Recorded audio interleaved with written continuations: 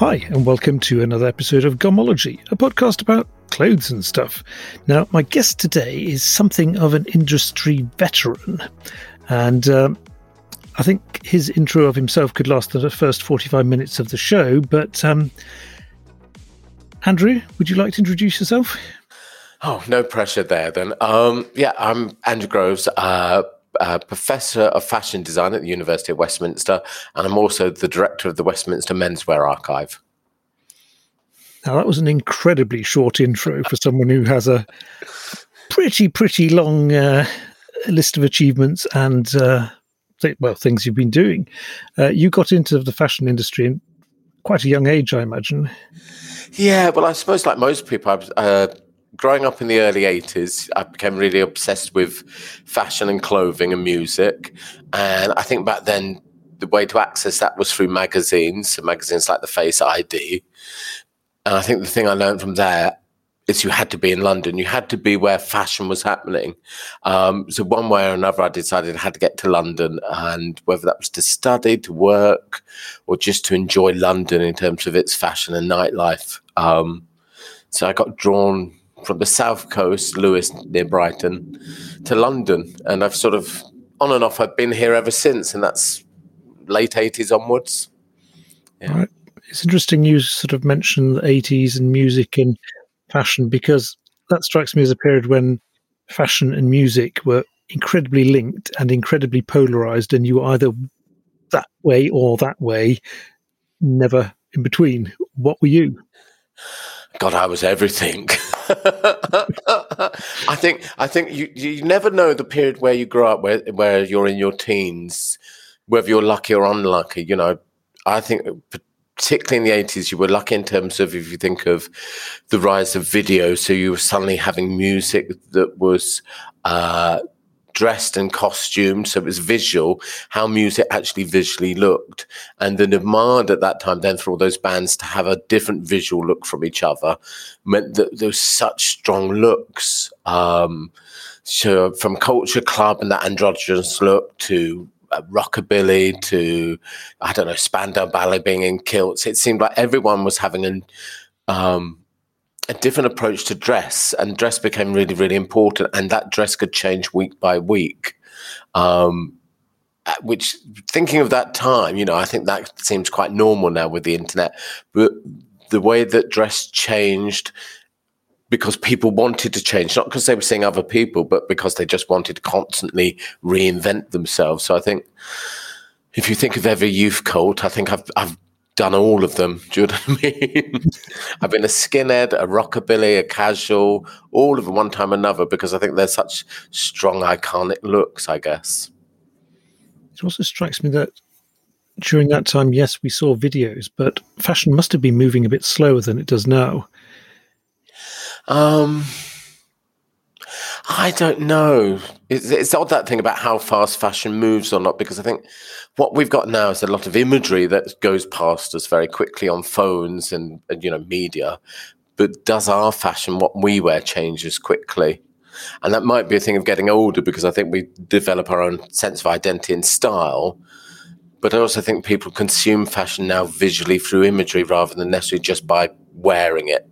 So I think there's a lot of that consumption where you might look at the latest show, so the McQueen show yesterday, for example, you've looked at it at 5 o'clock, and 5:05, you've dismissed it because you've seen it and you've consumed it, and you don't necessarily need to wait for the clothes. So I think that's a really interesting thing, that thing back in the 80s where you might see something, but it wasn't available. So you had to go somewhere. You had to go to very specific shops in London. And then you probably had to save up. You probably tried it on, then you saved up for months. You know, the idea of saving up for something, and those things would still be in the shops months from when you first saw them. You know, it's unheard of now, isn't it? Things drop. You know, there was a drop today from Adidas, and by 2 minutes past 10, they'd gone. So and you can now buy them on eBay for 10 times the price or whatever. Yeah, completely. They're already on eBay, so that's sped up, I think. But maybe not how we consume in terms of how much we change, maybe. Yeah, we consume as much, if not more, but how much we change within that, I think, is not changed. I know from my own teenage years living in the extreme north of Norway that fashions from London were at least a year delayed. Right. At least. And if you could sort of sneak off to London, which cost a fortune, you could actually beat everyone else by a whole year. That's fantastic, isn't it? Yeah, you don't get that now. But Danielle, who's our curator at Archive, she's from New Zealand. She's always saying the delay in getting magazines to New Zealand from England, and then when you did get them, it was the wrong season because the seasons are different, meant that your sense of where you were within fashion was quite complex. And maybe if you're living somewhere like London, it's much more immediate. So you're seeing things before they're in the magazines. Do you think that's a pressure of living in London, that you have to be bang up to date all the time? I suppose it's that thing, you can create fashion. Funnily enough, I got contacted the other week by someone I used to live with 20 years ago. And he was reminiscing about some of the things we did. And one of the things I remember distinctly we did, somehow we got an article in the Evening Standard about a nightclub that we ran, even though we didn't run a nightclub. But we just thought it would be quite amusing to have a bit of press saying we ran a nightclub. And they did a whole feature. We dressed, we had a look, we went to a building that was a nightclub. And you could almost create the idea of fashion just by, thinking about it. I guess you didn't actually have to do anything particularly. You didn't have to run a club or really, you can start a label, a brand in London, literally in the afternoon and be in the magazines sort of the next week. You just need an Instagram account, really, don't you? Yeah. Some photography. Yeah. So I think that's an interesting way of thinking about how fashion's created. So you came from Lewes by Brighton up to the Big Smoke, seeking fashion, glamour, and fun. What next? Yeah, no, I think I wanted to meet people like me that were sort of. I suppose I felt I lived somewhere quite small and provincial, that there weren't other people around me that felt the same about how you dress, what you did, what you liked, what music. I wanted to find people that I could connect with, and I felt those people would be in London because I'd read that in the magazines that I was reading. And I ended up moving to Croydon, which is not quite London. It's suburbia. So it was quite interesting. You'd be working during the day, but going clubbing all night and then working all day. And at that time, I was working in a curtain factory making curtains. That's humble stuff. But I suppose you start meeting people and, you'd call it networking now, wouldn't you? But at the time, you were just going out, getting drunk and meeting people that you had an affinity with or you liked, or, they were doing things and you wanted to help, I guess. That's certainly how I ended up working for Alexander McQueen. Was we were both in a pub. We both got thrown out of the pub. So we ended up going back to his flat, and then it was like before I knew it, I was sewing collections for him. Which, that isn't, I think now you might think, oh, that's what I want to do, or I'd somehow make that happen. But I think it was just like, well, no, that's just someone we know called Lee that needs someone to make some garments. It's more of the Disney version, isn't it? Because it doesn't happen like that today. You'd be on LinkedIn manipulating people, trying to get an in. Yeah, I don't know. I heard a story this morning about one of our students that's very carefully managed to get himself in a position where now he's got this really amazing opportunity. But I thought, well, good for him, because he put himself out there at various events and sort of made it happen. Do you know what I mean? Which isn't via writing a letter or an email or doing LinkedIn, but he ensured he was at the right places, I guess. So I think those things can still happen that way. Well, there's still no substitute for the old handshake and the firm look and so forth. Yeah, he made himself. I'm being very circumspect, not telling you who it is and what brand, but I just thought, actually, those things still sort of work, don't they? Because it's about how people connect on a personal level, I guess. Yeah. So you went from curtains to sewing stuff for Alexander McQueen. What was that like? Interesting. I think it was interesting. It was right at the more or less the beginning of his career. So I think he'd been going for about 3 or 4 seasons. So there was no money. I mean, I thought I had no money at the time, but he really didn't have no money.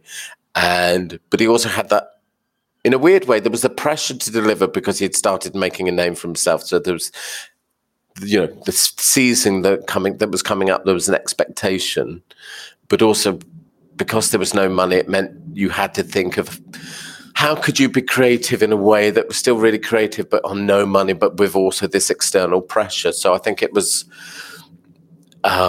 really exciting for that. Do you know what I mean? And my background, I'd already been doing my own sort of fashion things, but also working at the theatre on and off doing props or costume, which Lee had also worked in costume. So I think we were both really good at taking any sorts of materials and making things out of them in terms of things that worked on a stage or a runway. So I remember one night we were going back to the studio, which was actually a squat, and there was some plastic shrink wrap that was just on the ground, and before you knew it, suddenly that had become a dress. and I think that was both of us had this idea that it was quite amusing that you could take something that was literally someone else's rubbish discarded on the street, change it by making it into something, and then suddenly had some other value, or was perceived to have some other value because it had gone down a runway under a designer's name. So I think both of us found that quite amusing to do. What would you describe the sort of clothes he was making at the time as? Was it purely runway, or was it? I have no idea. I'd say confrontational, but I'd also say that thing about because our background was both in theatre. I think we both understood within theatre you can reference and tackle any sort of subject matter within theatre. It creates a space where all those things can happen, and those things can also be fantastical as well. So, it can be kitchen sink, but it also can be theatre, but it also can be fantasy. And not many people have probably done that within fashion. I mean, they've certainly done the fantasy in terms of people like Jean-Paul Gaultier or John Galliano, but I think McQueen really wanted to touch on things that were very dark or horror or upsetting. Some of which were personal, but also I think some of those things were also because that area hadn't really been explored within fashion. So I think, one of the quotes he said, I want people to have a reaction. So I don't really care if they end up vomiting at one of my shows. At least I've got a reaction out of them. Now, clearly he wasn't working on the marketing side of things here. Well, I don't know. I think it really worked in a way that, because no one else, I think fashion's always wanting to, definitely women's wear, high end, wants to ingratiate itself with the audience and be perceived as being beautiful and nice and kind. And this was something that was saying the complete opposite of that. It was saying, actually, I'm going to present you with some stuff that you're going to find quite troubling or unsettling, or think, why on earth are you showing this in a fashion context? So although that was quite challenging for a couple of years, I think eventually he managed to change the discourse in terms of what was or was not acceptable within a fashion show. But is this fashion as opposed to sort of actually clothes you would wear? But no, I think this is the really interesting thing about Lee in those years, that he was doing shows that were really confrontational shows, that was Highland Rape or The Hunger, which had quite dark themes. And yet his customer, he used to sell in a shop called Pelicano, was in women in their 70s, 80s and 90s.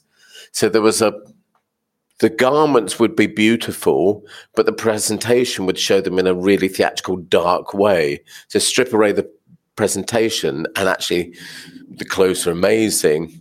And I always think those customers that probably would never have seen the runway shows just understand what a lovely dress or a amazing bit of tailoring is. So they're responding to the garments. Right. That is interesting. So you were with him for a while. Yeah. 4 seasons. And then What did you go to from there? Sometime while I was with Lee, I went to St Martin's to do the MA course, and education's changed a lot. So this was back in about 96, I think I started. And at my interview, I was just quite point blank told, you're not just coming here to do Lee's printing, are you? And I said, no, I'm not. I want to do the MA course. And of course, I did want to do the course, but I also was coming in to use the print studios to do Lee's printing. But I think it was a much more relaxed time within education, because I think Louise Wilson, who ran the course then, she was really good at spotting people that would make the most of that opportunity. And actually, if the opportunity was just to use the facilities and the print studios, that was fine, because she knew you were engaging, you were doing something, and you were getting something out of it. Whereas I think if she thought you just wanted to be a studious student and do whatever she wanted you to do, she'd have taken really against you. So she actually quite liked people that pushed back against her, because she was a formidable character, really formidable character. Okay, and you were pushing back aplenty. I suppose I used to see students sitting outside her office crying, and they hadn't even been in. I was thinking, well, you've not even been in. Why are you crying? But also I knew that her feedback was about challenging you, but also it was theatrical. Do you know what I mean? It was so over top, saying that everything was, awful and had to be put in the bin, and how dare you come in and show me this bit of rubbish, and you were a troglodyte, and that it was so over the top you couldn't take it seriously, or I couldn't take it seriously. And I suppose also at the same time I was working with the McQueen and doing my own thing. So I took what I needed out of that. And at the same time, I was also working in a sex shop. So, like you do, yeah, I was working in a sex shop, making things out of leather and rubber. And I think she was so more fascinated about that than what I was doing in the studios on her course. And also, interesting enough, the people in the sex shop were really, really interested in this woman in this fashion course. And what on earth was that all about? So it was quite interesting how these two different worlds didn't understand each other, I guess. So during all this, sort of, which way did you end up going? Well, I did the course at St Martin's purely because I wanted to show at London Fashion Week. So if you work on that, if you're enrolled on that course, you get to show at London Fashion Week, and that's what I wanted to do, which I did. And I was looking back, I was really precocious, because I was the first student ever that had models that had changes of outfits, because I had so many outfits. I think I had about 17. I also had my own hair team. I had my own hair team from Vidal Sassoon, headed up by Peter Gray, who at the time was a really great session hairdresser. And I think I had my own makeup team, and I had my own backstage photographer. So it got to the stage that the show producer actually said I could call my part of the show, because she said, you obviously know what you want to do, so you can actually send the models out. But I suppose all of that was also about making the most of opportunity. I think I was older than most of the other students, and I kind of worked for McQueen, and I knew what was involved backstage. I understood a small part of what you do is actually the garments. The much bigger part is how do you present that? How do you show that? And how do you give that a story or a narrative? And of course, I'd had that from that working in the theatre. I'd worked on Miss Saigon, Dangerous Liaisons, quite a lot of shows at the Royal Shakespeare Company. So I realised actually that theatricality of the runway was actually something that was there to be exploited. And so having control of that by having your own models and having your own hair and makeup was a way of having a much purer narrative, I guess.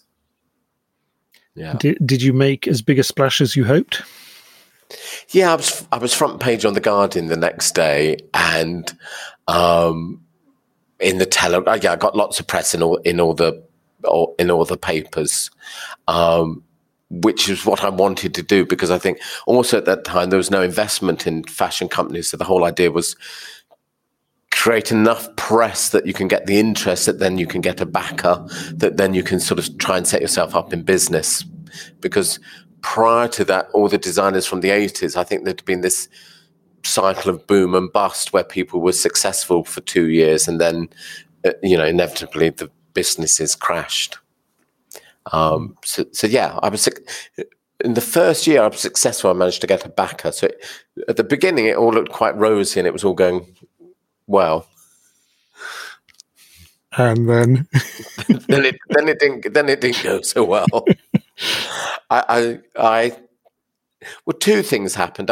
I signed a deal with a Japanese company, a licensing deal, and I knew that was the way to get investment in the business. But some of the terms of the contract were really, really restrictive. And one of them meant that I couldn't produce any garments for retail without them having sign-off. So I ended up in this weird position where I was still showing at London Fashion Week, but you couldn't buy my clothes because I'd signed this deal, which was, it wasn't as bad as some people's deals that they've signed. So I ended up in a position where the next season I was closing London Fashion Week, so which is perceived to be a good slot, but in reality it's not necessarily a good slot. But you couldn't buy my clothes. So there was, I think that ended up looking like it was quite a lot of hype because, it was all about the show, but could you buy these garments? And I guess at the same time I was seeing, probably around the same time, McQueen had signed his deal to go to Givenchy, but I think it was, trying to remember which designer. There was a very big name designer, Italian designer, that had suddenly lost his name in his licensing deal to a Japanese firm.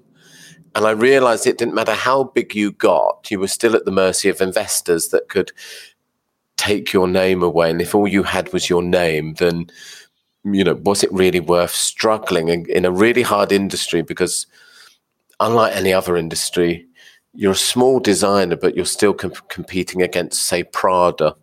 You're competing against Prada for press, but you're competing against Prada for production, and you're competing against Prada for the terms you might have with a stockist like Selfridges or Harvey Nichols or Harrods. And you were really never going to win in that. Do you know what I mean? You were always going to be back of the queue for production. You would always get the worst terms in terms of what you might get from a department store. And your press, you were going to get good press if you could give them something that was iconic and strong, but you also realized that if there was advertisers, they would always get editorial. So I think it's such an uneven industry to go into, I think, as a young designer. That corrupt side of editorial advertising is a tricky one. Yeah, and I just think you realize there's all those things that are all sort of set against you as a young designer that I think, particularly in London, which is always seen as about new talent, it's quite easy to hype that new talent. When I came out of St. Martin's, I was the new McQueen. But 6 months later, when the next lot of graduates came out, they were the new McQueen. So that was great, but there was only really enough space for one McQueen to have a business, I guess, because, there's only so many backers. There's only so many brands that can be stocked within the space of Liberty or Selfridges. And at the same time, I'd also started teaching, and I'd suddenly found I'd really enjoyed teaching because I think it was liberating. I think it was liberating to be with other creative people, but having other points of view in terms of their aesthetics or what they thought fashion could be. And that's basically where you are today, is it still? So you gave up on your fashion aspirations and became a teacher? Well, sort of, but I kind of think what I do, we sort of do it within education, but we try to ignore the education as much as possible. Oh. Because, and certainly in the last 20 years, education has become such a consumerist product because suddenly you're paying, in the UK, you're paying £9,000 a year at least. And so your relationship with a course, unlike my course when I was at St. Martin's, I think I left owing £500, which I never paid. And actually, I never paid to be on the course because every day when I went in, security used to say, "Grovesy, where's your pass?" And I say, "Oh, I've forgotten my pass." But in reality, I didn't have a pass because I'd never paid any money to be there. And Louise Wilson was aware of that, but she didn't care. She allowed me to come in. And you certainly couldn't do that now. Do you know what I mean? But you still got your papers and so forth. Yeah. That's nice of them. I struck a deal that I donated one of my runway outfits to the archive at St. Martin's, and they wrote off my fees. Oh, that's good. Which unfortunately we can't do now with the archive, as much as I might want to. You know, that autonomy of being able to do that sort of changed many years ago. I expect when you're paying £9,000 a year to go to study, you are kind of expecting to get a degree at the end of it, regardless of what you do. Well, and also I think what's happened in education is, you know, I think you learn through failure. Failure, you know, if you're good at something but keep on doing what you're good at, you're not really learning anything. You're just repeating. And the only really way to learn is do something you've never done before. And if you've never done it before, you fail a lot. I always use the analogy of driving, you know, because we have this thing called the National Student Survey where they ask students if they're happy, did they enjoy the course? And I always think, well, when you're learning to drive, you want to come out of that having learned to drive. Great if you've enjoyed it, but enjoyability isn't what you're hoping to get out of it. And I think for me, education is transformative. And if it's really, truly transformative, at times it is hard and it's painful and it's scary and it's going into the unknown. And quite a lot of those things aren't enjoyable. But it can be a process we go through together with the students. So I also say, I don't teach. What we do is we do a process together. And at the end of that process, we've all learned something together. And I really have learned as much as the students have learned. I've learned about my taste or aesthetics. I've learned about their taste and aesthetics. I've learned what the possibilities of what fashion could be because they've challenged me. So I think I can have those years of experience which enable me to give them different viewpoints or reference points, but I won't have what they have, which is a unique point of view because of how old they are and how much history they've got in that moment in terms of where they're coming to the world of fashion. What are the subjects you lecture in? Fashion design, and I suppose predominantly now because of the menswear archive, it's quite a lot about menswear, but I'm happy doing menswear, womenswear, sportswear, accessories. It doesn't really matter. And that can be really commercial and high street. It can be high end and runway. It can be really conceptual. I like the mix. I really like having a classroom of students that all have, 40 different points of view because, in a selfish way, it's really enjoyable having 40 different opinions about fashion. And if all they had was the same opinion because they thought it was what I liked, that would be really boring, wouldn't it? It would be just 40 versions of. So actually, I'm happiest when I'm working with a student that is the polar opposite of what I might like. What do you like? Well, and that's the other thing. I rarely discuss that. I try to keep it as, because ultimately what you want from a student is to realize it's not about pleasing me. It's fundamentally about pleasing themselves as in terms of understanding who they are as a designer, because I think it's very hard as a student to see what's happening in the industry and thinking, oh, Hedi Slimane, what's he doing? That's suddenly, really important. Or Virgil Abloh and thinking what he's doing at Louis Vuitton, maybe I should be doing that. And it's very hard to develop your own voice and stay true to that voice. And I think McQueen's a really good example. His was such a strong vision that at the beginning, people were, all right, they weren't vomiting, but, Elle magazine didn't run any editorial of McQueen for probably about 3 or 4 years because a fashion editor had been to one of his early shows and was so disgusted, had said, right, we're never featuring him again. But he was sure enough of himself and what he was as a designer, rather than thinking, well, I better change and appease, and appeal to Elle. He was like, no, this is who I am. That's it, take it. And I think that's what I try to get my students to realize, that you only have your own taste and aesthetic. That's all you have that makes you different. So you've got to find out what that is and be true to that, because otherwise you'll bend and sway to whatever the fashion is. And I sort of say, you'd rather do a runway show that you really believed in and get a bad review than you try and appease what you think journalists might want, and you could still get a bad review, and then you think, well, they didn't like it and I didn't like it either. So you think, well, everyone's lost out that way, haven't they? Whereas at least if you like it, maybe it's about getting the journalist to see it from your point of view, I guess. Do you find when you have a classroom of 40 fresh fledgling students, do they have their own points of view and ideas and tastes? Some do, some don't. I mean, before COVID, I used to interview every single student that we took on the course, purely because I thought, if anyone makes the wrong decision, at least it's me. And also I know what it is, why we've taken those students. And some of it's definitely about skills. You can come with certain skills, whether they're drawing or making or construction. But I'm more interested in people's drive, ambition, and point of view.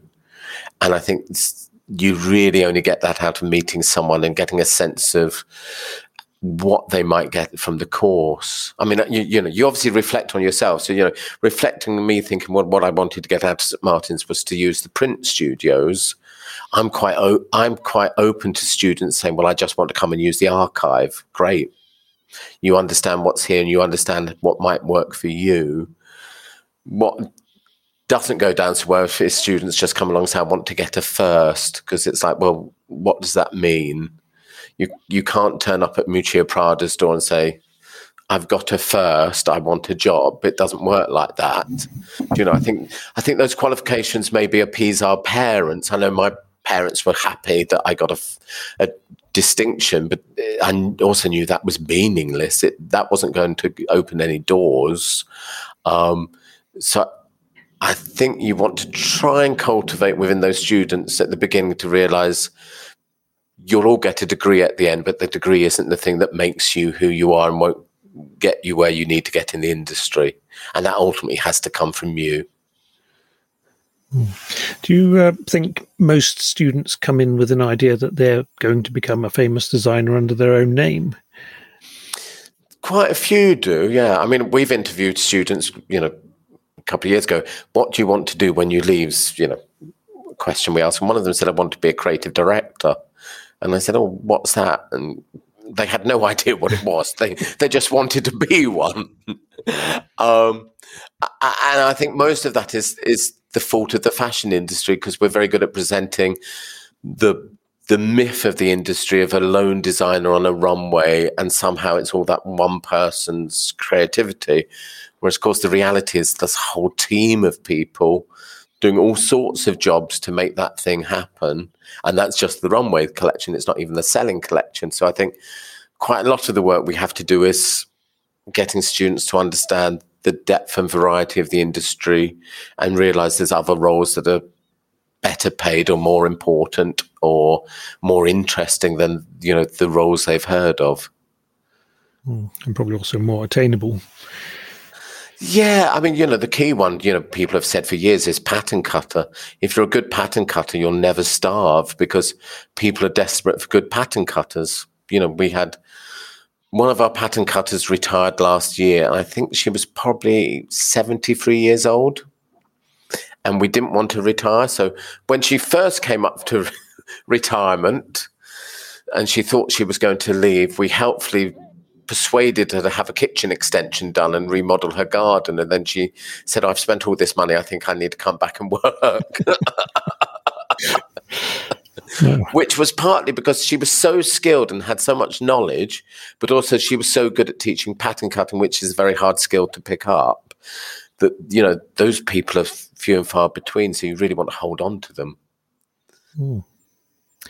So Now, apart from lecturing in fashion design, you also run the Menswear Archive. Can you talk about that a bit? Yeah, I mean, that really grew out of the teaching because, I look back at it now and think, how did I teach for 15 years without a teaching collection of garments? Because you'd say to students, you'd be looking at some of their designs and say, right, you've drawn this trench coat. Have you been to Burberry? Have you looked at the trench coats? No. Well, why don't you go down to Burberry and have a look at their trench coats, see how they're made, how they're cut? Or actually, while you're doing that, why don't you pop into Dover Street Market and have a look at the ones in there from Celine or Balenciaga or whoever? And of course, you were reliant as a tutor for that student to go there, see the right garments, be able to take them into a changing room and maybe try them on or take photographs without getting caught. You were reliant on all these things happening and then them coming back and saying, oh, I know, I see what you mean about how those garments are made. And I guess we realized it was much better to do that having actual garments. And at the same time we were having that thought, we were contacted by a couple of curators that were working with Massimo Osti, who was the designer at CP Company in Stone Island, son, Lorenzo Osti. And Lorenzo was, because they had an archive and they were interested in how their archive might work with various universities around the world and was there a possibility of it being useful. And while those discussions were going on, I was thinking, well, why don't we just start an archive rather than wait for something to happen? Why don't we just build an archive? And I was really lucky. Just at that same moment, that we were able to do some internal bids, and normally bidding for money is a really laborious process. You've got to get lots of people, either internally or externally, to agree. This was a bidding process that only lasted for 1 year, where you could put in for any amount, and if the committee liked the idea, they'd back it. So I put in a bid for £350,000, a figure now I somewhat plucked out of the air, to set up a menswear archive. And luckily enough, they backed it. And I probably had 2 years of starting an archive from scratch. So literally, I think we started with about 10 garments, and within 2 years, we probably had about 1,500 garments. You should be able to get a few for £350,000. Yeah. You're a canny shopper. I always joke that I managed to get a lot of nectar points on eBay by the end of spending all that money. It was at the beginning was really exciting and probably quite easy because I knew which key pieces I wanted, and I wanted really technical menswear. So I did want things like Stone Island or CP Company or Vex Generation, because I'd seen what had happened with women's wear collections of dress. So it's probably not that well known, but most fashion collections, certainly the V&A collection in London, are highly gendered toward women's wear. So you'd probably say their collection is 75% women's wear as opposed to menswear. And within the menswear and the women's wear, most of the clothes are very much clothes that belong to the aristocracy or the very wealthy or their couture. So this was about redressing that balance and saying, well, actually, not only is this menswear, but this is everyday dress that might be either workwear that you might wear because you work on British Rail or you work on the Underground, or if it is designer menswear, it's everything from Alexander McQueen, but it's every version of Burberry that you might imagine over their 100-odd years history.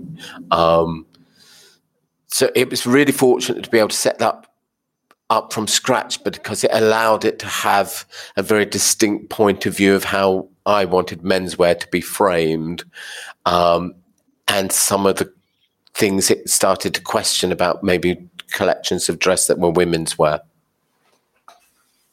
So how do you think it has ended up? Is it a good collection now? It's a fantastic collection. Even though I say it myself, yeah, it is. It's a fantastic collection in terms of it had that amazing funding at the beginning. So, most collections don't have any funding. So they're reliant on donations. And so it's very hard if you're relying on donations to shape a point of view, because it's whatever comes into you.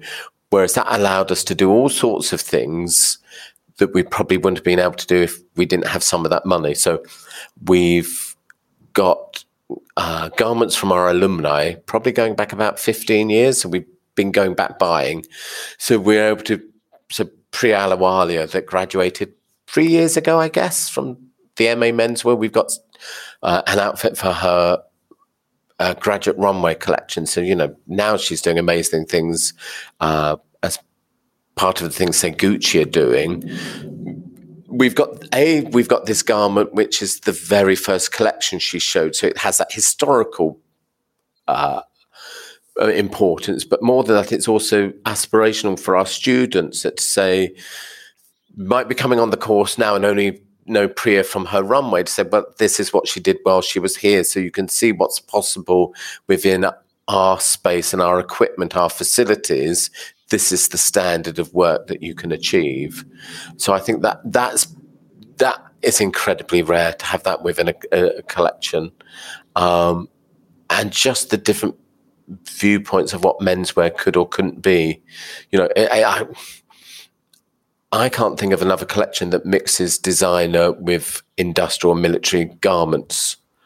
And for example, when I was up there earlier, I was showing some people around. We've got a Burberry World War One officer's jacket that is an American serviceman had it made in Paris, in the Burberry store in Paris during the First World War. Then we've got Burberry from the 1960s and trench coats. Then we've got a white leather Burberry shirt from the early 70s, which is a very odd thing. Then we go into that period where Burberry becomes tries to be fashionable, but then gets labelled chav. And then we've got Burberry going all the way into Christopher Bailey, where it becomes high fashion again.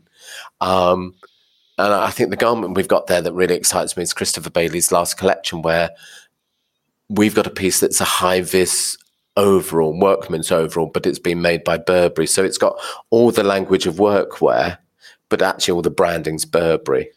So, we can tell this insane story of what Burberry's been over those 100-odd years, and you wouldn't be able to do that in any other space except for Burberry's own archive. Mm. Who's the typical customer for that suit, do you think? What, the Burberry high-vis? Yeah. I think that only was for the runway. So I don't think that ever went into production. But I was lucky enough to go to that runway show, and Christopher Bailey had because it was his last show, it felt like he was going back to his roots where, as a student, he was just buying Burberry from secondhand shops and mixing it with other secondhand. So it was this weird mixture of things that you didn't know whether they were just styled in or were they Burberry or not. And I remember afterwards they did a reception and the model was still wearing it. I was trying to force the model to take it off so I could have a look and see if it was real or not. And of course, it turned out it was a Burberry garment. It wasn't just a bit of styling. It had just been amazingly recreated, I guess. And for me, I thought that was an interesting narrative to have within the archive, that a clear link between the industrial garments informing the designer garments. And then, therefore, what is the value, monetary value, we put on those objects if they're both made out of the same material, nylon, if they're both the same cut, what sort of alchemy has happened to give this some other meaning, and what monetary value might that be? Now, all the pieces in the menswear archive are, of course, sort of things you like and in your size. No, there's a lot of things we don't like. I mean, that was the other point of view we purposely made, that I was saying to someone earlier. The last thing I wanted the archive to be was good taste. It could, because we were buying at one specific moment, 2-3 years. It's hard to avoid it, but it shouldn't just be about this moment in time. It shouldn't be what we think is nice taste. So obviously there are some things in there that I think are great and, maybe I'd want, but there's some things that are really bad taste. So, or at this moment are considered bad taste. So there's a whole collection of British outerwear that's Helly Hansen, Berghaus, Henry Lloyd, but they're all from the 80s, 90s. So weirdly, in a way, they've come back into fashion, but at the moment of us acquiring them, they were that borderline, are these nice? Are these not nice? Weren't they very casual, though? Yeah, but they're also slightly off. And I think I think what you want to do is people to question, oh, hang on a minute, what's this doing in an archive? Because we've been conditioned by other dress collections of thinking this is all about upholding the highest standards of design or quality. And I draw an analogy with the National Portrait Gallery, which I always think is a collection of the great and the good, where it's not really the National Portrait Gallery, because if it was, it would have portraits of some of the unheroic people that are still intrinsic in the story of Britain. Do you know what I mean? So some of those people perhaps we shy away from should be in the National Portrait Gallery. And so therefore, for the menswear archive, it should have some pieces that you think, why are they in there? So there was one brand, I'm not going to tell you which brand, but they came in and saw one of their garments in the archive and went, what the hell is that doing in here? And I said, well, because you had that reaction and because you do not like this, but we know it's important to your story, and maybe 20 years from now, you'll come round and you'll think, great, that's a great thing, and we'll have kept it, and you may not have kept it because you, as fashion does, you will constantly be rewriting your history, whereas we can have all the things that maybe you're uncomfortable with as a brand within our collection. I think that's very analog to the way we're erasing history now, sort of removing things we don't like any longer or things that don't make us proud that we did. So it's best that that's glossed over. So, I mean, how many 90s shell suits do you have in the archive? Quite a lot, actually, yes.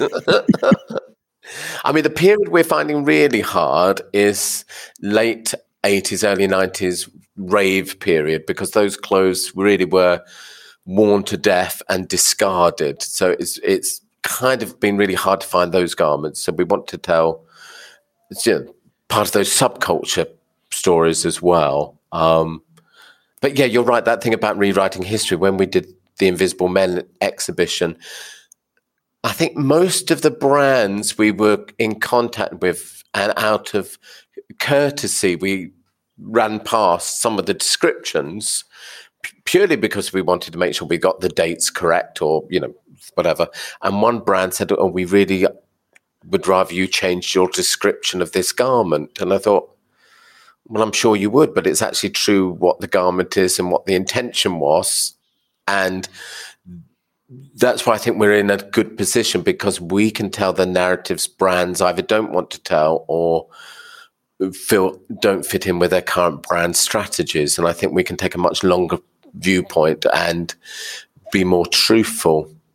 Whereas I think we probably know that fashion brands like to gloss over the truth or just barefaced lie, don't they? Well, that's the marketing and the greenwashing versus the factual history, isn't it? Oh, completely. There's so many things. But and also the other thing we've realized, there's brands that don't know their history because they've lost their history. So one of the garments in the archive, we spoke to the brand and it was an iconic piece. And they said, we don't really know anything about this garment. They said, you'll have to speak to a collector in Greece. He's got a huge collection. He knows a lot more. He knew everything about the brand. And I thought, isn't that interesting? They've almost outsourced their brand history to someone else. And they've lost why that brand's, what's important about that brand. And it was a brand that was big in the 90s that had been sold on and probably sold on 2 or 3 times. And although they were trying to recreate that brand in the marketplace, without that knowledge of their history, they were failing. Sounds like Bell stuff. Yeah, it wasn't, but it could be any of those brands. Those brands that like to, lots of brands like to play on their heritage, but lots of brands don't know their heritage, and they need other people to tell them their heritage. And sometimes when they find out, they don't want the heritage they've got. I suppose Hugo Boss is one of those, isn't it? It's like, or I don't know. I went to Adidas, and Adidas in Germany. When I went, they said this building was an American Air Force base, and you think, well, it was after the war, yes, but before the war, it wasn't an American Air Force base; it was a German. Do you know what I mean? So I think somehow within all of that, we lose the truth, and I think that's the important thing for me to find out, because menswear hasn't had that moment, and I think it's important that we do that right. And we don't do the fashion version, but we do a historically accurate version. There are so many brands now that, as you said, have been sold multiple times and completely changed everyone who's involved in it. And it often surprises me now. I know you've been working with CP Company the last week or two, right? Probably longer, but how the Massimo Osti brands, Massimo Osti being an Italian avant-garde, very creative fashion designer type guy, which is probably a poor way of presenting him, but he died, 15 years ago? But so many of the brands, say Stone Island, CP Company, have now changed hands a few times, but people are sort of still buying into the Osti myth, and they're also relaunching a couple of, but to me at least, is quite unknown brands now again, with Christopher Rayburn as a creative director.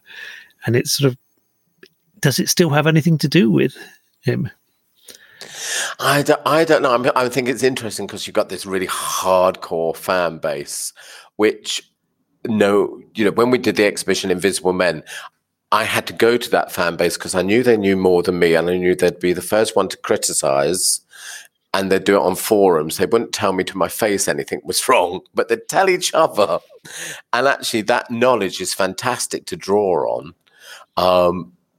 And I think they're the people you want to engage with. So I think for me, that was what was exciting last week about CP doing the exhibition in Darwin, in Lancashire, was we were in the middle of nowhere. And although there were some amazing pieces in that exhibition, at the private view, there were even more amazing things on the people that turned up, because they were all trying to outdo each other. And I think it's quite hard for brands like that to exist when you've got a really knowledgeable fan base that will be able to tell you the minutiae of, someone corrected me this week about some labeling on one of the things. I was like, oh God, there's only so much information I can store in my head. So, yeah, it's interesting. And I suppose we've added to that, haven't we? Because we've highlighted the importance of Massimo Osti, but also the importance of archives in terms of the Italian approach to design, and also the importance of menswear per se. I don't know. It's an interesting market, isn't it, in terms of what people buy into and what people don't buy into? Because, I still buy. I'm drawn to brands that I've got a historical relationship to, but I still a really fussy customer when it comes to cut, fit, fabric, all of those other things. So I think you've got a much more informed customer that isn't necessarily just wanting to buy the branding, which you might say is the case in terms of Balenciaga if you're buying a Balenciaga sweatshirt and jogging bottoms. Do you know what I mean? Which, I find it kind of odd that I was reading a Price Waterhouse document the other week that was talking about sportswear, and it said Balenciaga were a sportswear brand. And I was thinking, is that how they're now perceived? How quickly they've gone from couture to sportswear? I find that the more I learn about cut and fit and fabrics and the making of garments, the harder it is to actually buying anything, because I'm finding it harder and harder to find anything that's actually worth the money. Right. Yeah, I'm trying to think. I mean, I found it harder in lockdown to buy stuff because, I buy stuff so other people see it and appreciate it as much as I appreciate it. I also think, because I go to the football, so I think that thing about seeing what everyone else is wearing because they're wearing their Saturday best, I love that. And I love the fact that sometimes that's acknowledged, but non-verbally. So there was someone that I saw first game of the season that turned up at the pub, and I thought, my God, that's a stunning jacket. And I said nothing to him. But he knew what I was thinking purely by the fact I didn't say anything. And I love all of that appreciation in terms of what you're wearing and why you're wearing it. But yeah, it probably does get a bit harder. I don't know about you, but I buy a lot of vintage. So although I'm still buying lots of stuff for the archive, I'm still buying things for me, because there's things that I've bought twice. I've bought them for the archive and for myself, and the things I've only bought for me and not for the archive, and things for the archive and not for me. So it's quite complicated.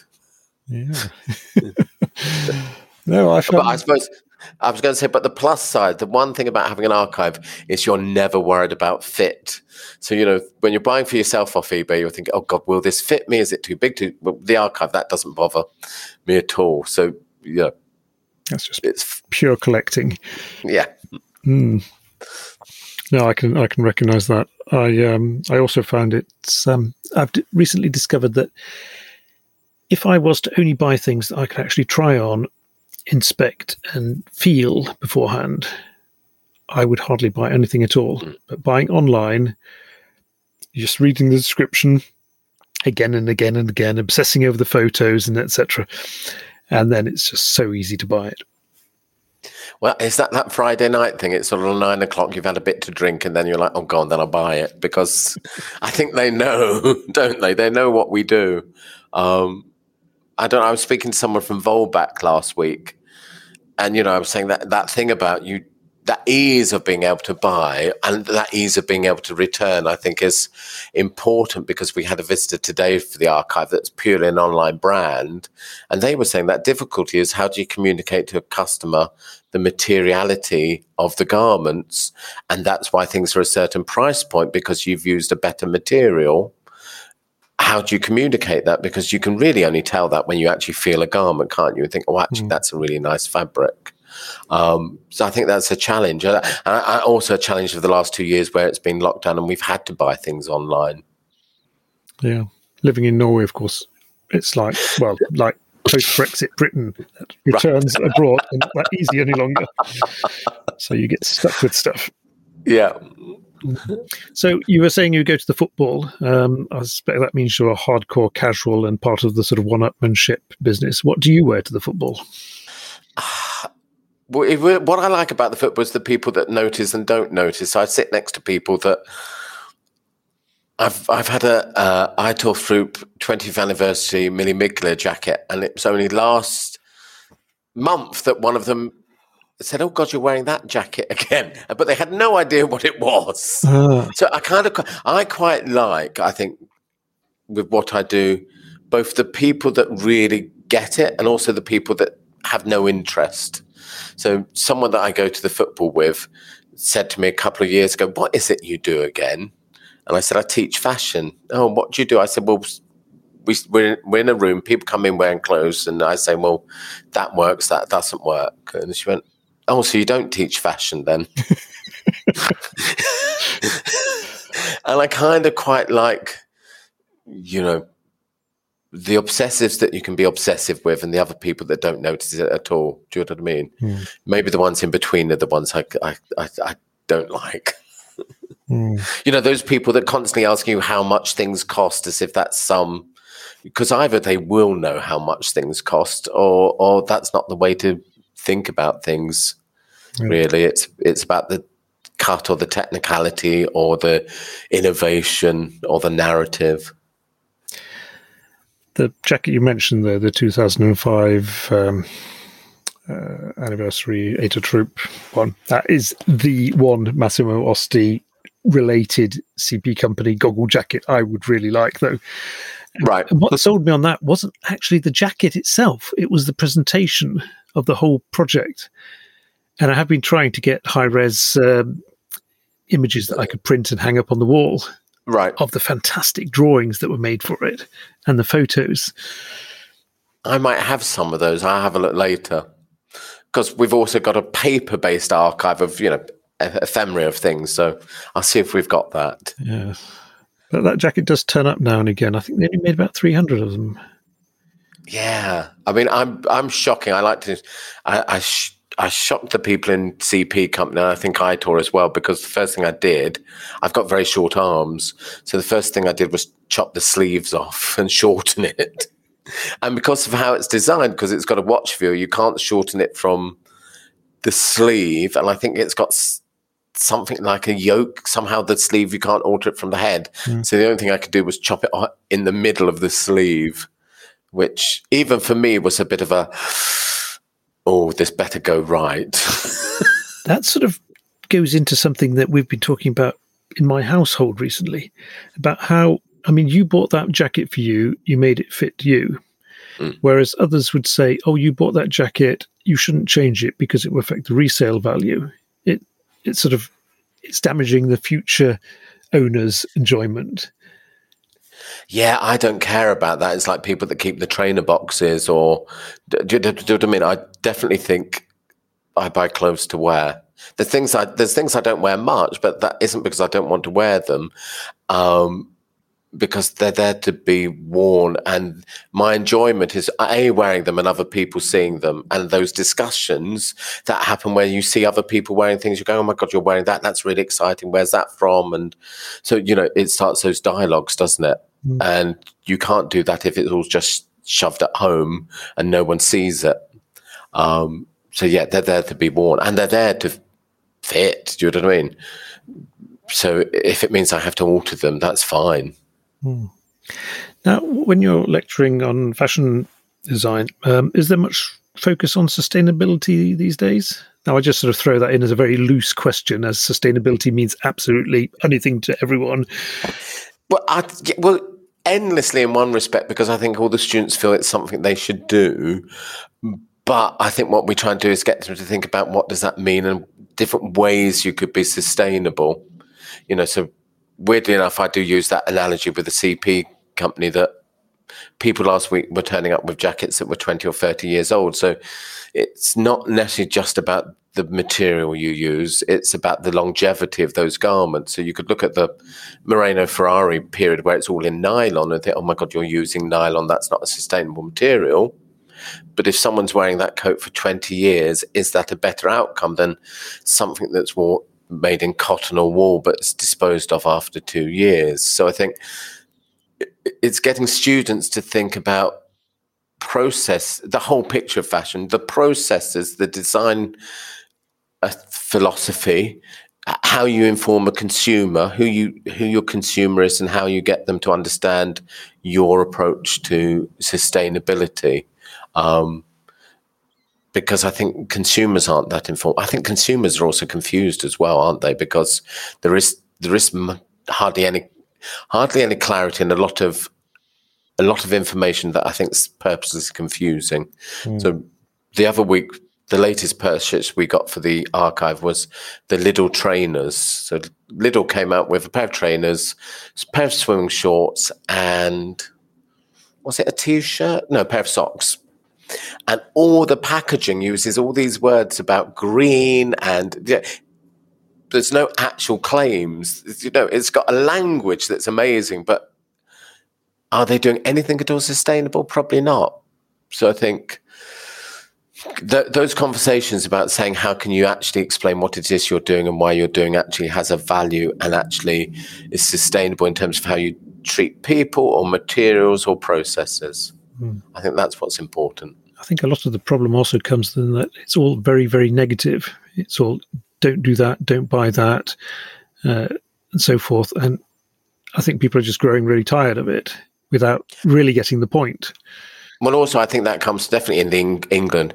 I think it's that Protestant guilt in terms of enjoyment, and fashion is seen as enjoyment. So that's why, the first time you say to someone, oh, I like your dress, they say, oh, it only cost me. And then they tell you how much it costs. And you think, no, I've told you I like your dress, but you're trying to justify it in terms of its price.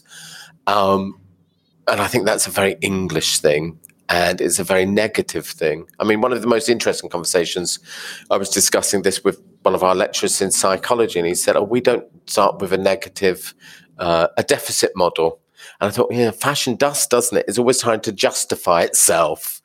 And yet fashion's treated a lot differently than the car industry. And I think that's because they're both seen as highly gendered, and because fashion is seen as very much a female activity and driving is seen as very male activity, even though both are done equally by both sexes. I think that's why fashion gets a lot of grief in comparison, say, to cars. I think both cars and fashion are sort of, I shouldn't say heralded, but put forward as part of the major problems we have today. I mean, do many of your students ever express an interest in going into fast fashion? No. I mean, their experience, I mean, it's interesting. One of them went on an internship for a huge company that makes, I think, billions of garments a year, not even in millions. And they were so horrified by the scale of the problem that they saw that they actually decided to not work in fashion anymore. And they were a really amazing designer. Of that year, I would say they were easily one of the best designers, but they'd seen that world and thought, I can't make any difference to that world. Whereas I would argue, if you can make a tiny difference to that sort of company, it's a much better change than a smaller brand where you're only affecting 300 garments, which is making no difference whatsoever. But I think they felt they would be powerless in that situation. What do you think about the sort of emerging now sort of small, sustainable, conscious, very green, local, I could probably add a whole checklist of terms there, brands wanting to save the world? I'm cynical about all of that.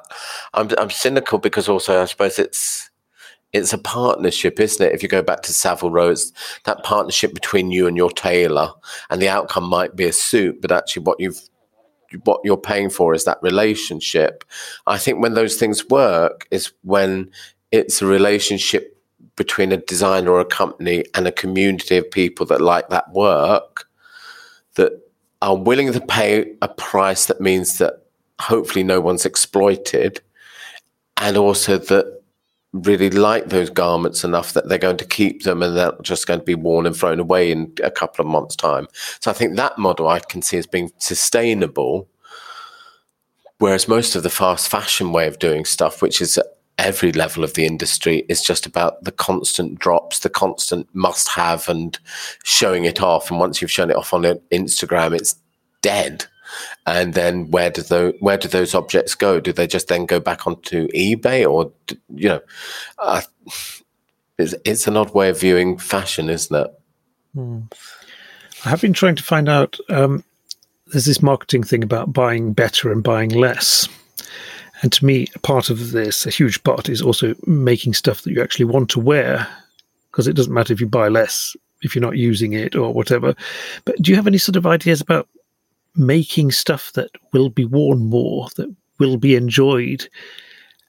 Is there any sort of clue to how you go about that?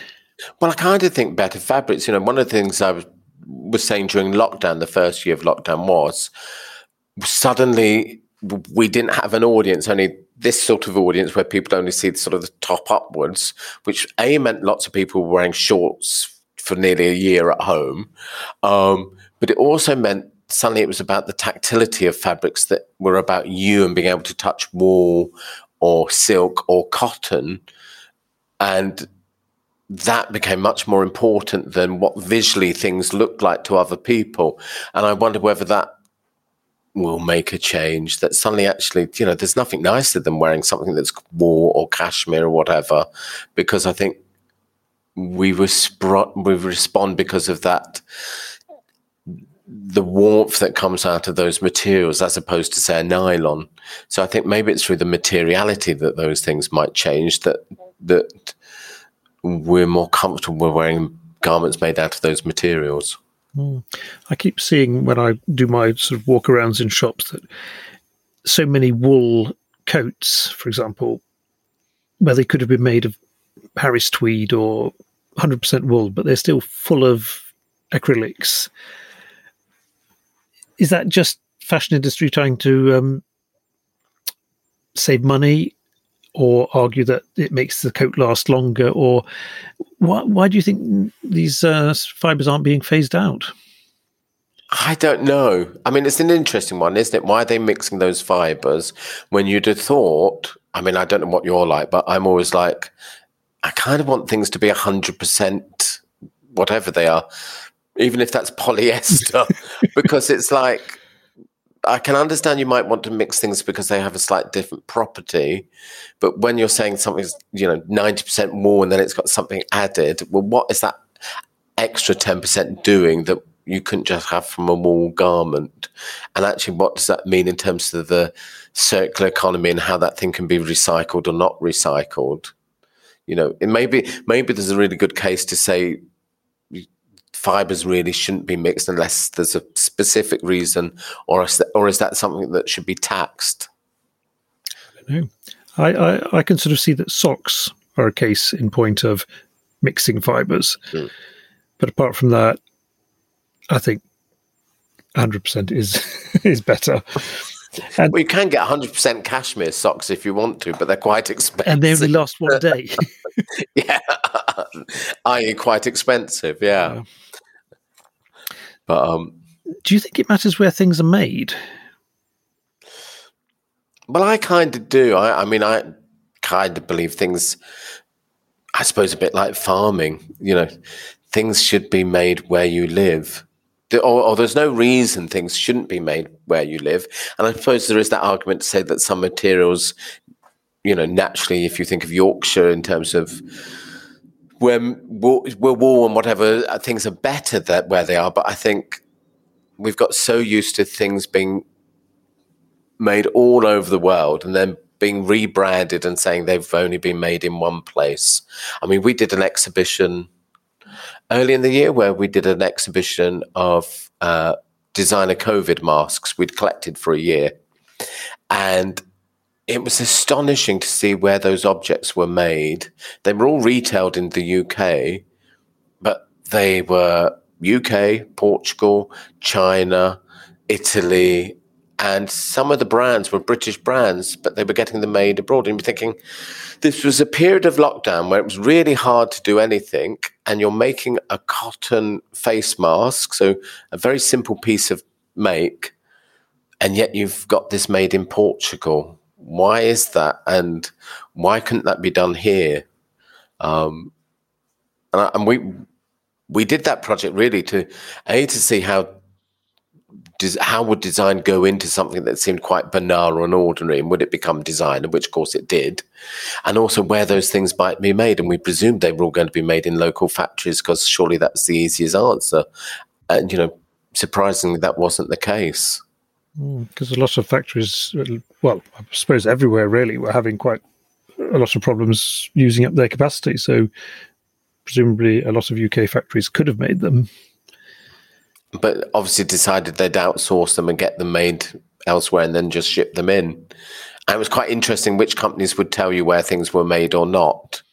So, yeah. Because that is another point in question, isn't it? Because you have, say, shoe companies where a lot of the work, almost everything apart from putting it in its box, is done abroad, but then proudly made in the UK by putting it in the box. So I was quite surprised that the ones from, we had some from Manchester City that produced some really early on, and I presumed these were actually going to be made in China or somewhere, but they were actually made in Manchester, which really surprised me. But then there was some brands that are based up there that are smaller that I thought, well, obviously they're going to be made in their factory because I know they've got a factory. And then it was like, oh no, these are made abroad. And I'm like, yeah. So I think there's a lot more work to be done in that area, because I think as consumers, I'd rather things were made. If there's facilities to make things near where I live, then I'd rather the things were made there, because for all sorts of reasons, I think that's better for everyone. I'm constantly surprised by traditional brands who are known for making British, say, shoes or whatever, who then decide to outsource production to various low-cost countries in Asia. And I get the impression maybe that a lot of people don't care. It's only sort of super anorak nerds like me who get all upset. I think there's a bit of that, but I also think we're heading for a moment where we're going to have real problems with supply chain. You know, a number of companies have said that to me in the last month because of, and I don't know whether that's just in the UK, because obviously we've got all the issues we've got at the moment, or actually is that going to affect everyone? So the ability to do manufacturing abroad, but also sell things as a fashion product that has to be delivered on exactly the right date, I think it's going to become harder and harder. And I think eventually all that offshoring is going to have to stop, because, again, this morning I was going to have this conversation about saying, you know, when I used to go to shops, you would see something in a shop and be able to wait, or you'd see something in a magazine and you'd wait. And I think that fashion time, I think people would much rather have a better product, better made, people treated better and all sorts of things. And if they had to wait for it, I think they'd much rather wait for it than be sold this fashion dream and then get it and think, oh, actually, it's really badly made and it's not worth the money. You know, I've got it very quickly, but actually what I've got isn't something worth keeping. I'm seeing a few brands now moving towards a model where everything they make is to order. And you can then specify also what fabric you want it in, and they will also take your measurements into account. And then it takes 4 to 6 weeks before you get it. I think that might be a step in the right direction, sort of to make things more cherishable. Yeah, because the other thing last week I was saying that I think the key to sustainability is clothes having emotion. So a lot of people say to us they want to donate to the archive, and they very rarely do. And that isn't because they don't want to give us stuff, but those garments have emotional bonds to them that they find very hard to let go of. And I think if we could either design clothes or allow people that buy them to create those emotional bonds with clothes, then they become sustainable, because then they have meaning and memories and you keep hold of them and you don't just dispose them. But as soon as, you know, a T-shirt's the price of a McDonald's hamburger, you're just going to have a different relationship to it because you think it's disposable. But as soon as your relationship with the person that's made it, because you've got a dialogue like a tailor would say, actually, could I have it in that fabric or this color? You've got a more meaningful garment that is special to you and more likely to be a one-off, and you're more likely to cherish and keep. It's interesting because you mentioned you have short arms, which I also do because I'm short. Right. And having something made that actually fits me does feel so much better than having to buy something off the peg that doesn't really fit me. And of course, I mean, loads of expensive jackets and whatever don't really fit me because the arms are always too long. Yeah, dinosaur arms, my friend calls them. Well, you may have a bigger problem than I do then. But when you were talking now about cherishable clothing, I did find this cardigan. It was from a Norwegian brand that I'd never heard of. I found it 2 or 3 weeks ago. Quite a remarkable mohair acrylic, probably from 20 years ago. But on the label inside, it said, and this is pure genius because it had me in such a good mood all day, it said, romance clothing. It's the most brilliant label. I mean, all I want now is romance clothing. Exactly, yes. It's just so on the nose. So what is your romance clothing? I mean, you mentioned your Mille Miglia. I don't know. It's an odd one. When you sort of teach fashion and do an archive, in a way the archives become quite a nice way to acquire things that are maybe grails that I might want. And for myself, it's kind of changes. At the moment, I've been thinking a lot about undesirable clothing.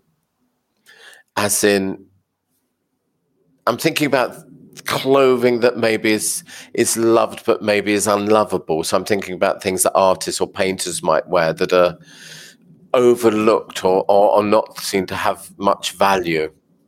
Just because I think it's quite interesting. We've spent, these 2 years only being judged from the waist up. So we've changed what we've been wearing because we've not been wearing clothes for social occasions where there's an expectation, or for an audience like going to the football. And so I've just been, not that I've been doing anything about it, but I'm thinking about that idea of undesirability in clothing. So, and I think that also comes from the fact I know I'm judged in terms of what I wear and what the idea of, if you teach fashion, you're meant to wear, which sort of comes back to my friend saying, oh, well, you don't really teach fashion. You know, that disconnect, because she looked at me and thought, no, I must have got this wrong. And I think that's one of those things you can play with, you know, people's perceptions and how you might dress or what you might wear. So, yeah, I can see the problem, especially when you get snarky comments from strangers at the football about wearing a same jacket twice. Yeah, exactly. Yeah. So the Menswear Archive, is that something people can come and visit, or is it by invitation only? Yeah, no, anyone can visit. So we were closed during COVID. We opened again about a month ago. So if people go to our website, you can just send an email and make an appointment, come in.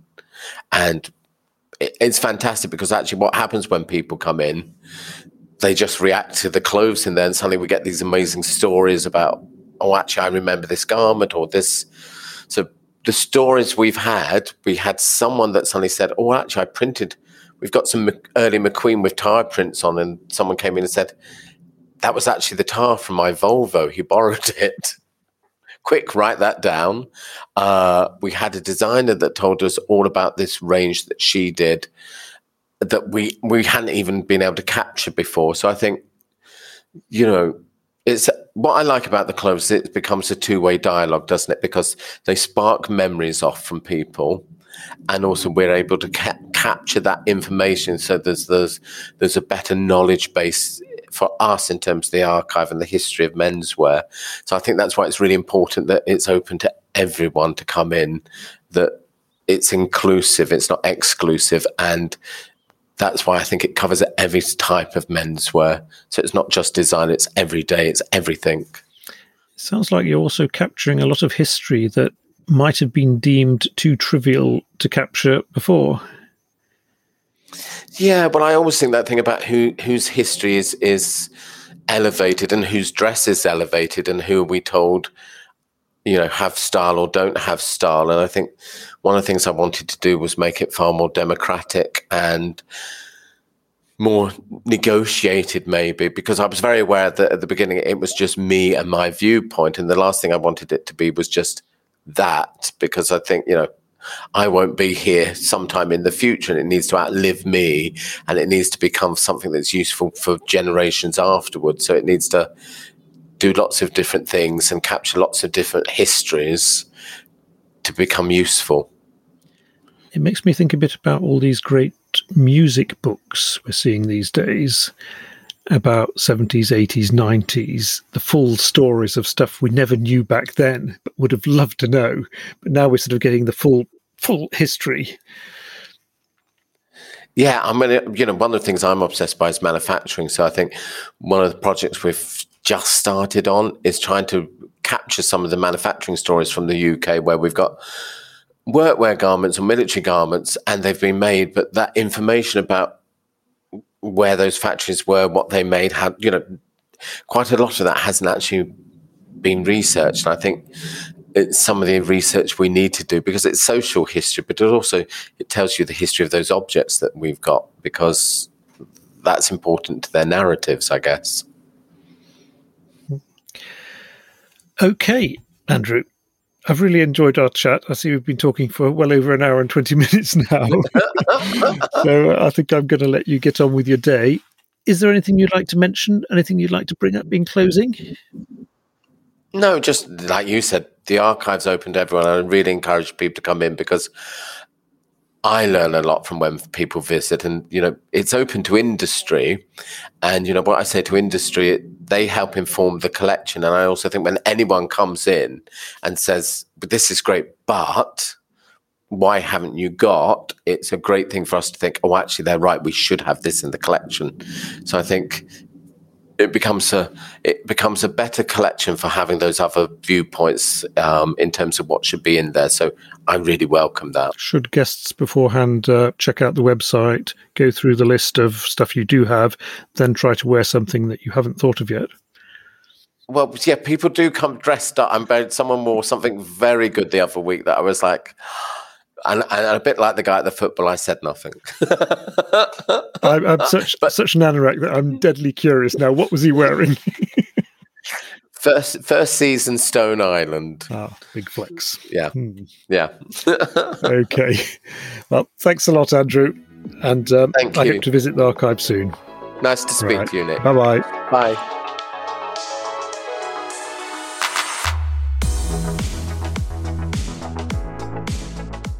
And that concludes this week's episode of Garmology, a podcast about clothes and stuff. Thanks to Andrew Groves for being my guest this week. You can find him on the web as andrewgroves.com. You can also find the mensweararchive.com on the internet. And you can find Andrew on Instagram as Prof. Andrew Groves. If you'd like to get in touch with me, it's welldresseddad@gmail.com. You can follow me on Instagram as welldresseddad, and there's the blog at predictablywelldresseddad.com. If you'd like to suggest guests, support the podcast, comment otherwise, do send me an email, welldresseddad@gmail.com, and I would be very grateful if you'd leave a rating and review on Apple Podcast. If you like it, that is. If you don't like the podcast, please don't. Okay, and until next week, bye-bye.